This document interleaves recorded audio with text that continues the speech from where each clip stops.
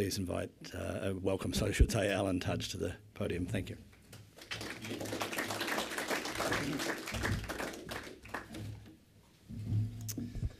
Oh, well, thank you very much, Greg, for that introduction, and thanks very much, everybody, for coming along and participating in this lunch, and hopefully we can have a good discussion as well. My topic today is really about child poverty, is what I want to discuss, and I particularly want to do so in the context that it's almost 30 years to the day when Bob Hawke made that famous declaration that no child should live in poverty. And he said at the time that by 1990, no child should live in poverty. And my main point that I want to make is that in some respects we've done well in terms of fulfilling Bob Hawke's aspiration that no child should live in poverty 30 years down the track, and in large part because of higher welfare payments and because of more social services. But nevertheless, we still have considerable problems in disadvantaged communities and amongst children. And I want to talk about those in a modern day context of what we mean by poverty. And I make the suggestion that what many suggest being higher welfare payments and continued more social services won't actually address today's modern impoverishment, which is different to what Bob Hawke was talking about in 1987. Now, I want to start, if we could, by maybe describing what we mean by poverty, and different people have different definitions of that, and in some respects there's no perfect single definition of poverty. The most commonly cited definition, and which is used by the OECD and many of the welfare agencies including ACOS use this definition, is that a person is in poverty when their disposable income is less than 50% of that of the median household income. And if you take that measure, there's about 3 million Australians who live in poverty, about 770,000 children, which is almost 1 in 5 children. And in fact, that rate has increased over the last decade. But that measure is in part not a useful measure. It's good at describing the fact that there is welfare, that there is income inequality, but it doesn't actually say anything about absolute levels of income.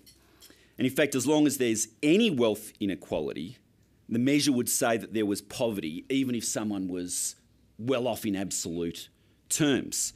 And moreover, it would suggest that if we lowered the incomes of the middle class, we would reduce the poverty level because the median income would drop. Now, plainly, that's ridiculous. So in some respects, yes, it's a definition which we use, but it's a less useful definition in my view. Absolute poverty or absolute deprivation, I think, is a more useful measure for assessing the well-being of very poor Australians. And that is, can people afford the basics? Can people afford to purchase food, clothing, shelter, their education for themselves and their children? And I believe that this is how most Australians would conceptualise the term poverty, and I believe that when Bob Hawke was perhaps referring to it, that's what he was thinking about back in 1987 when he was making those comments. And on this measure, I think we are doing better, in large part because of the approach to impoverishment over the last 30 years. And that approach has largely been higher welfare payments and more social services, a two-pronged approach. And indeed, the Parliamentary Library, the researchers there, they say that over the last 30 years, as a result of those two things, we've more or less ameliorated the worst effects of poverty for most Australians. And indeed, they say that few Australians today live in absolute poverty. And in some respects, which I think should be very proud of that fact. It's not surprising, really, when you examine the way that welfare payments have increased over the last 30 years. And I'll give you a couple of examples. A couple on an unemployment benefit with 2 or 3 children today would receive about 40% more in real terms in welfare payments than they did 30 years ago. About 40% more in real terms, above the cost of living than they did 30 years ago. That person, an unemployed couple with 3 kids, in absolutes, welfare payments level would receive, unemployed couple, 3 kids, would receive in the vicinity of $48,000 in welfare payments a year, which, to put into that's the equivalent of about a $60,000 salary. I'm not sort of saying that's a lot of money, but nor is it an amount which means that one should not be able to afford the basics of food, of clothing, of shelter, and of other things. A single parent on an unemployment benefit with one or two children today receives between about 34 and 67% more in real terms in welfare payments than they did 30 odd years ago. As I said, these aren't a lot of money. I don't pretend that it is, but it is a good safety net to be able to afford the basics. And those increases in welfare payments that I was describing have been accompanied by a significant increases in the number of social services over those decades as well. So today, as you'd be aware, there are programs and services for a vast array of social problems. For homelessness, for activities after school, for breakfast programs, domestic violence initiatives, mental health initiatives, youth programs, and the list can go on. In the Aboriginal communities, the extent of the service growth, I believe, has reached close to saturation levels. The Auditor-General found a couple of years ago in assessing this that there is now, in many of the Aboriginal communities, as I know Josephine Cashman and Sean Gordon will know better than anybody, is about one program for every 5 residents. One program for every 5 residents. So they did an analysis of Wilcannia here in Western New South Wales. There was 102 funded programs in that town from 18 different state and territory federal agencies, with a further 17 proposed. And the Indigenous population was 474. Now, in other areas, there's a similar array of services. They're not always coordinated. Some are more useful than others. I'm not suggesting that the services are overall poor. The services have been a contributor. But all I'm saying is that it's the combination of the welfare increases plus the services increases, which I think have got to that level where today, largely, not entirely, that absolute poverty has been eliminated to the extent that no one need to go hungry as a result of lack of basic income and lack of basic services which are available. However, while absolute poverty is rarer today, impoverishment still exists in many pockets. Again, I'll refer back to Indigenous communities where we often see this acutely, but it's apparent in many other pockets of Australia, including in the suburbs of our largest cities. And here it's not a complete lack of income that is always the problem, but it's a general dysfunction that means that children's potential is not able to be maximised. I think the most acute and the most tragic example of this is fetal alcohol spectrum disorder, which in some places affects up to a quarter of babies which are being born, effectively being born functionally impaired because of alcohol abuse of the mother while pregnant. We know over 225,000 children suffer from abuse or neglect. Thousands of young Australians go through the education system, effectively functionally illiterate today. I've literally met teenagers who sign their name with an X. They don't know how to write their name. We have 1 in 8 children grow up in a jobless household. And to me, this is the real impoverishment which exists today amongst children and comes and exists despite there being a considerable increase in welfare payments and despite there being a considerable increase in social services and despite an economy which has grown for 25 years straight. Noel Pearson, who I know is a great friend of this organisation and has spoken here in the past, a former boss of mine, and an intellectual giant, he frequently notes that over the last 30 or 40 years, we've seen formal racism end and we've seen a huge increase in the money invested in the remote communities, yet despite that, the social fabric has declined. He said the dysfunction which characterises many of the remote communities today was not there in the 60s and 70s. Children went to school then, the men had jobs then, and the respect for elders then was stronger. But it's not, he talks about that in an Indigenous context, but it's not an Indigenous issue, in my view. This is a human issue. It's just that we see those issues most acutely in those Indigenous communities, and therefore, in some respects, I believe they actually provide lessons for the rest of Australia in terms of how we think about child impoverishment more broadly.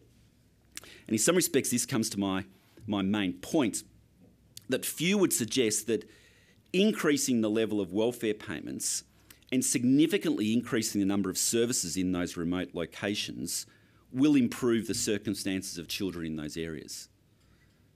We've had a significant increase in payments. We've got services which are close to one service for every 5 people in those locations.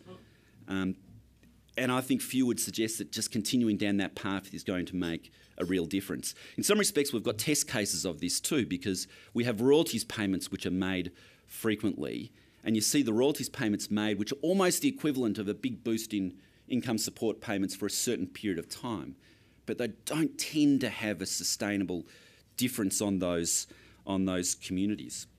Again, I think that is the same across Australia.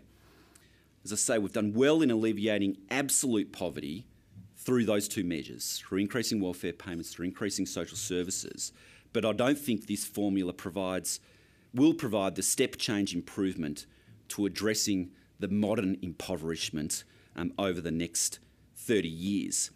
And in some respects, my concern is that many in the social services sector, and in some respects many even in the business community, believe that an increase in those welfare payments remains the primary solution to modern impoverishment. And further, by focusing on that, they spend less time thinking more deeply about what I would call the pathways to poverty and the underlying causes of modern day impoverishment, which I think are far more complex and require much more sophisticated analysis, which this organisation, the Centre for Independent Studies, and particularly the people like the late Helen Hughes and Peter Saunders have done for many, many years.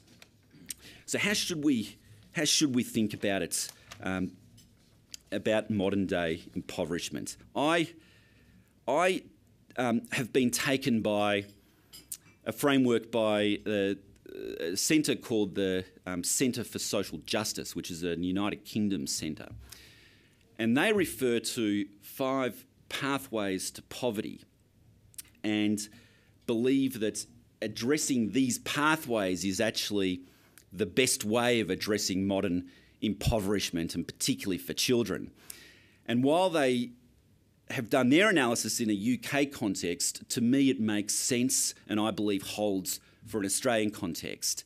And I believe that it is a useful framework for thinking about. And I want to very briefly outline those 5 pathways and touch on, in the time available, at least some of the things which we're doing. It's too big a topic to go into depth in these, but let me briefly touch on some of these things. And the first one that the Centre for Social Justice outlines, which I think is true here, is family breakdown. They note that the family is where the vast majority of us learn the fundamental skills for life. Physically, emotionally and socially, it is the context from which the rest of life flows, which I think is right. My view is wherever there are strong families, regardless of the makeup, there are typically strong, capable children. It almost goes without saying that where you have strong families, you don't have children go hungry. But unfortunately, over the past few decades, family breakdown and family dysfunction has become more common, and particularly in the least advantageous sections of society. And it's not just happening here, but we see that in other Western economies as well. I think one of the more remarkable changes of our society in the last 30 or 40 years is the growth in sole parent families, for example.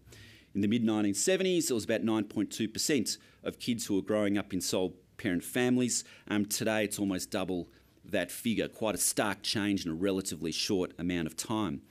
I make no judgment on any of those families. I'm one of those statistics who grew up in a sole parent family, but a breakdown of family structure does contribute to impoverishment for many.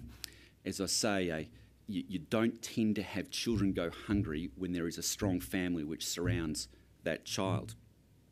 The second pathway is worklessness, a topic which I've been talking about for many, many years. The CIS, led previously by Peter Saunders, has been talking about for possibly decades, Greg. We know that work is the most effective route out of poverty, both in absolute and relative terms. If we look at from a relative poverty perspective, which is how ACOS, the OECD, look at it, as I was talking about earlier, we find that 62% of unemployed people are in their definition of poverty, whereas only about 4% of full-time workers fit that description. Of course, by working, people's capabilities are strengthened, and also the reverse is true. Long-term welfare dependence, in my view, is a poison on individual. It reduces people's capabilities, it reduces people's confidence. And it's commonly said, and it's absolutely true, that the best form of welfare is a job. And a very large part of the government's agenda is the creation of more job opportunities, obviously by growing the economy, and so many of our measures are geared towards that. But also, at the same time as creating those opportunities, we've got to eliminate, wherever we humanly can, those impediments for people to be able to take the work when it is available. And that's been a large part of the work which myself and Christian Porter and Michaelia Cash have been doing in terms of our welfare reform agenda, which is trying to encourage people at every step of the way to take the work opportunities when they are available, even if it's not the most perfect job in the first instance, because any job is better than being on welfare for any length of time. It's why we've instituted, led by Christian Porter, the priority investment approach, modelled on what New Zealand has done, which is trying to tap into the best ideas from the private sector, from the community sector, to help get people off welfare and into work. And New Zealand has been very successful at that, and we hope that we can copy what they have done. This is a huge task. I'm not going to dwell on this. I've spoken at length about this in the past. The third pathway, again, a very well-known one, is drug and alcohol dependence, something, again, which has got worse in the last few decades. I'll use the Indigenous examples again, where you see it acutely there, where you didn't 30 years ago, and today it's can be one of the fundamental impediments to be able to see functional societies. But again, this is seen across different aspects of society. And we know that addiction to drugs and alcohol, it remains a shocking feature of life in many disadvantaged communities, across all communities indeed. It shreds the fabric of our society, and it makes it so difficult for children to be able to grow up and have capability and functional lives. Now, there's no easy solution to this. I don't pretend there is. I don't know if anybody has the overall answer to this problem, but we are doing a lot of work, obviously, on the supply side, particularly in relation to drugs, but we've also got to do work on the demand side, which I've been doing and leading on things such as this cashless welfare card, which at least provides a mechanism to ensure that welfare dollars aren't going towards alcohol and drugs. We're going to be introducing drug testing for welfare recipients, at least in some trials, to again try to identify those pockets and people which may have dependencies, which may be affecting their lives and their ability to get work, and to be able to hopefully help them get off those drugs. Fourthly, very briefly, is education failure. I don't need to go into this. Thousands of people, unfortunately, go through 10 years of schooling and remain functionally illiterate, and I mentioned that previously. And finally, the final pathway, which the Centre for Social Justice mentions, is indebtedness and lack of financial capability. This is an important one in my view. It's if one is not in control of their finances, it's very difficult to be in control of one's life. It's difficult to get a good sense of this problem and whether or not the problem has exacerbated over the last 30 years or so. From the data that is available, we know that 30% of low-income households had household debt 3 or 4 times the household disposable income, which is up by about 50% compared to a decade ago. The Social Policy Research Centre survey from a few years ago found that almost 1 in 5 people don't have $500 in savings for an emergency situation. we find that a very significant number of people, again about 1 in 5 people who are on welfare payments, say they have difficulty in understanding financial matters. Now, we spend at the Commonwealth level about $100 million a year on financial capability and financial assistance, but I don't think we've quite got the formula right there, and I think we can do better in that space. And just one illustration of this is that of the people who seek emergency relief, which means that you've already gone through your welfare payments, you may have got an advance in your welfare payments, you've had that, and you're going to maybe St Vincent or Stalvo's or someone and getting some emergency relief cash, only about 4% of such people are connected into financial management assistance at that time, when I would have thought that would be a clearer place where somebody might need some assistance to be able to do that. So as I say, I think we need to do better in this space, acknowledging that some people have very basic capability and therefore require probably quite intense income management, while others would benefit from financial management assistance to be on a much better footing. Now, I've danced across, in some respects, those 5 areas and just given the time frame. And obviously each pathway, as I've called them here, we could have a whole discussion in relation to. But as I said, my overall point of this discussion is to say that modern impoverishment is far more complex, I think, today than it was maybe 30 years ago, when we're largely talking about absolute poverty and the ability for people to afford the absolute essential basics. And therefore it requires a more sophisticated and deeper thinking. I'll just finish by really saying that my intent here wasn't to provide an overall solution to modern impoverishment. I think that's an impossible task for one short presentation. We could have many presentations on it, but it hopefully provides an alternative way, at least, of thinking about how we should be thinking about modern impoverishment today, different to how maybe Bob Hawke was thinking about it 30 years ago. And I would like to see more people in the business community, in the social services community, and think tanks such as the CIS continue to do work on those issues as much as they might call for higher welfare payments. It is, I think, entrenched disadvantage or impoverishment, the toughest overall challenge in Australia, but arguably the most important to address. I don't think we can solve it by doubling the number of services once again. I don't think we can solve it by having another step increase in welfare payments.